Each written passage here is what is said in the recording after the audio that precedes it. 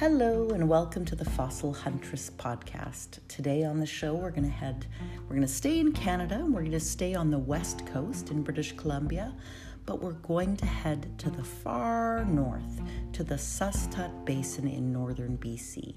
And there we're going to say hello to Pherosaurus susstut-ensis.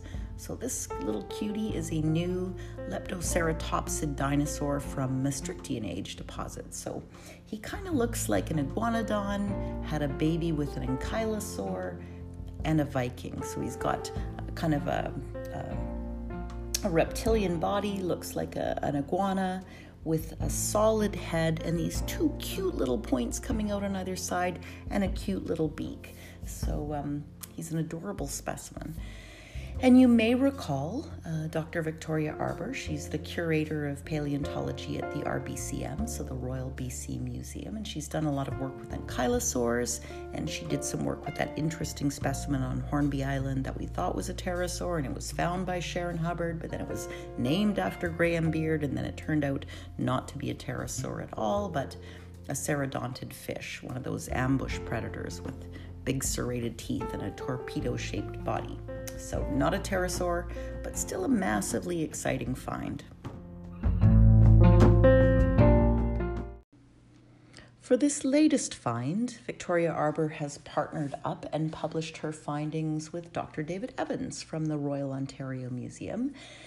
And if you're looking for it, I'll post a link on my blog, but it was published in PeerJ, the Journal of Life and Environmental Science, last year.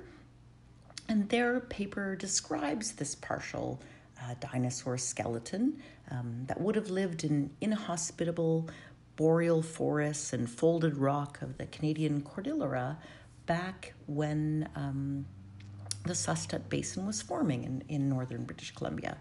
So the first bones of this specimen were collected by Kenny Larson.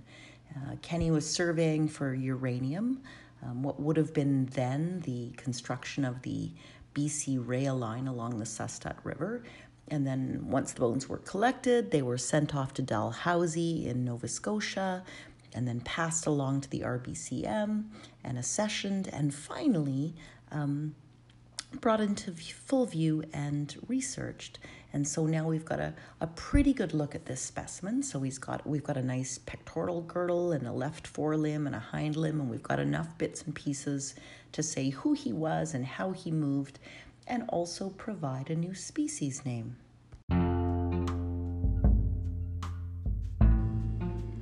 A few of those first bones were actually described back in 2008, but as an indeterminate small-bodied dino, so we didn't have a lot of material. So when Arbour and Evans came back to that material and did some reinterpretation, they were able to look at it and say definitively that it's a leptoceroptid ceratopsian new species, Pherosaurus susstut-ensis. So while the news deserves some fanfare, I know that it may not be exciting to everyone in the world, but for BC, it's actually a pretty significant find.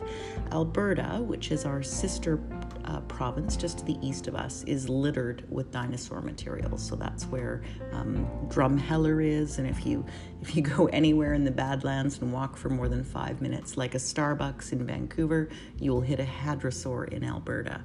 But it's a fairly unique thing to find dino material in BC.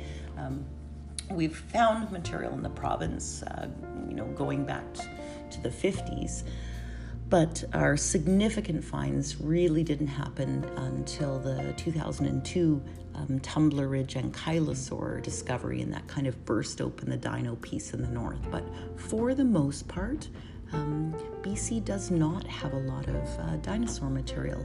We have a hadrosaur on the island that is yet to be written up. I know David Evans, who's worked with Victoria on this paper, will be writing up that hadrosaur. It was found by Mike Trask back in the day and on the Trent River, and we thought it was a marine reptile, but then in looking more closely, realized it was in fact a dinosaur, a hadrosaur, and a very significant find for the province. So We can look, I think the north end of the province in British Columbia, I think once we do more exploration, I think the dinosaur specimens we're going to find up there will compete with the rest of the world and will compete with Alberta next door. But it's inhospitable, it's lots of crags and mountains covered by a thick, dense forest, so it's not the easiest place to explore.